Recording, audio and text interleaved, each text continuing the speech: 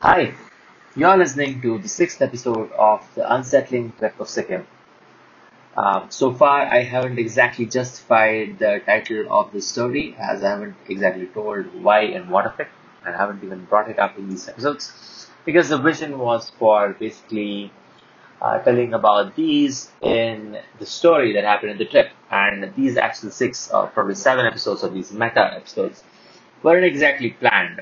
I mean, they had a script now before I spoke, but they weren't in the initial vision when I planned the title.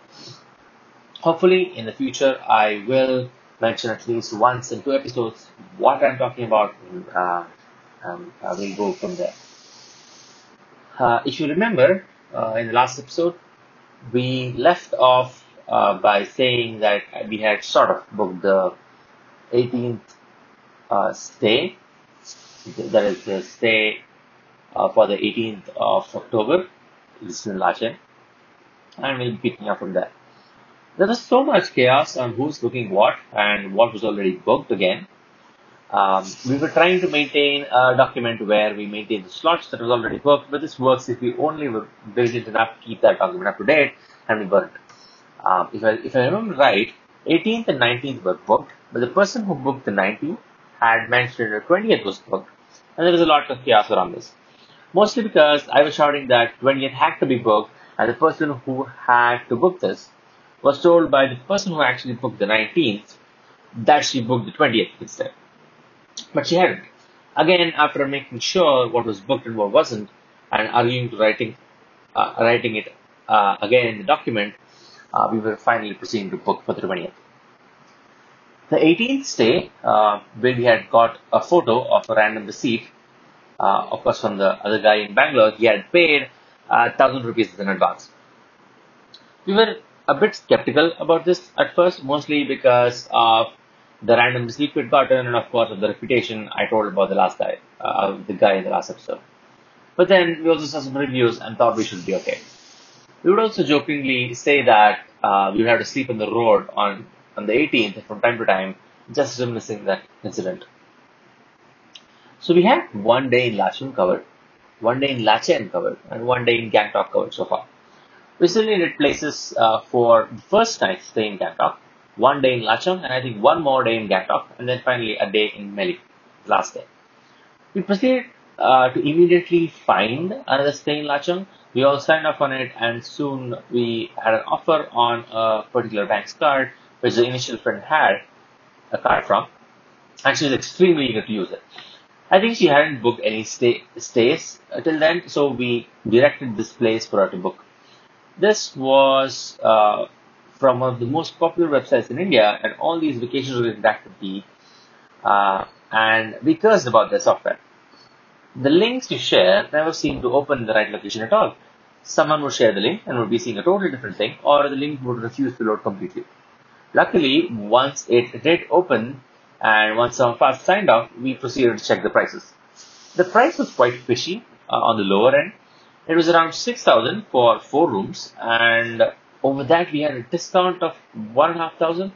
We thought maybe it's because we weren't offered food in this place, and the reviews for the place seemed okay, and we thought we would still go with it. I also made a point to get the sheet updated after the booking was done, and made me seem unnecessarily excited about it.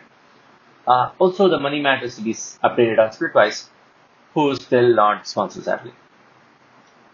I wish I could narrate about all the fun stuff that would happen on the group in the breaks, but that would be a bit too personal, and then it'd need a lot of context, so I'll be skipping that. Also, in the interest of seriously being this the last episode before we leave, which might not happen still. After a couple of days, the driver I was in contact with sent the photos of the car that we would be in. It was a typical Bolero, and the photos he sent was of the outside and not the inside, so it made absolute zero sense. And the point as it didn't prove that it could fit 8 people that were scheduled to come. On asking this, he just said that it would fit 10 people, excluding the driver, and we should not worry about it. I mean, if he says 10 would fit, then 8 should fit just fine, and we should be okay. And thought we should just move on. Immediately, the adventurous other guy from Bangalore seat was decided to be on the roof. And this reference seriously keeps coming up so many times, unplanned, and some things happened on the trip that sort of solidified his place there as well, at least metaphorically. So now we're still bickering about why we couldn't have gone earlier, or where anyone is sitting, and finally blaming me that I was the one who said we should go on 17 instead of 16. But this keeps happening, so let's move on. There's also a discussion of if anyone is prone to motion sickness, obviously because we were all taking the car, and we did discover some new things about people, and also they were asked to get some medicines against the same. I mean, I haven't exactly faced these issues ever, even though I have traveled in the Ghats, and people said that I should still be humble, but glad that it worked out well. Um, and these were all new to me, is the other thing, that since I haven't faced any issues, I haven't seen this whole drama of being sick in the Ghats. Someone said that an orange candies help against it, and someone mentioned that lemons will also do a great job. Maybe it's all citrus fruits that help be mentally strong in these hard times. I'll proceed to provide a summary that I did to someone who missed all these messages. Basically, there were a buttload of messages for all these things. The summary is that the Bangalore guy will stay on the roof. The girl from Rajasthan might puke if she talks, and then I was mocked. The last one is what happens most of the times, but I'd like to say I find it funny since the beginning anyway. We also were checking the temperatures time to time, and on the 8th of October, we see that the temperatures were horrible. It looked like winter had already arrived there, and the temperatures in the day, there would be like 5 degrees, and it would go to -5 in the nights. This was not great news for me, but uh, when I didn't exactly have cold weather clothes, I was sort of planning to buy some warmers so that I can wear them in the extreme cold situation, but more on that later. Also, we hoped that the rooms we had were all very well insulated with nice room heaters to take care of us. This was all really new to me, and then others were telling that they have to sleep with 2 hoodies and socks on uh, where they live with very warm quilts. I remember doing this only when I felt sick because where I stay, the temperatures barely go below 15 even in the extreme winters. Anyway, this clearly was going to be a brand new experience for me. We also now, since we're going on a long trip and we can't miss the small important things, had a list going somewhere on the Excel sheet we had, the other stuff. This comprised of things like battery packs, an estimated change of clothes, water bottles, because Sikkim apparently didn't allow littering with plastic. I'll definitely throw in an incident about this later, and other things like chargers. We also had the lemon and orange candies listed for you know what. We also needed some specific government ID proofs and also 2 passport photos for the permits to enter into the northern Sikkim region. We couldn't afford to miss these as they had the potential to change the entire plans of our trip, and so we were being extra careful. We apparently also needed Xerox of our government IDs too. All these finally boiled down to the point where we were bringing what we were bringing to this trip. I casually mentioned that I'd be bringing a backpack and a trolley. This seemed necessary to me, maybe not the size I was taking, which was necessary, probably a little smaller one would have sufficed too, which really didn't seem like a desirable trip at least. And it also had some unused stuff left, but it was okay as a backup. And I could have actually used some more backup on the regular clothes as well, because in the end, it all seemed to fall short. Anyway, this flabbergasted the guy who was the last guy to join the trip. Apparently, he was just getting a backpack. This really surprised us too. I mean, he hadn't finished packing. I don't think he had started packing as well. And I had no idea how he could get all those warm clothes in a backpack. And it wasn't a huge one too. It is the type of that kids take to school. I think he showed it to us as well. This argument of one bag was also supported by the other guy from Bangalore, but at least he had a huge trekking bag, which was usually could hold a lot of stuff. This was a really funny argument of the oppositions, but in the end, he really did survive the entire 7 days with all the things he needed just in a single backpack, which is indeed commendable. But really, on the other hand, I was scared that I would overshoot the weight recommended by the flight. The bag I had in itself weighed around 3 kgs, which I actually had to buy just for this trip. And I think I finally packed to around 14 kgs. Also, yes, I had begun packing the Friday, the 8th of October, even though others didn't have to for like a week.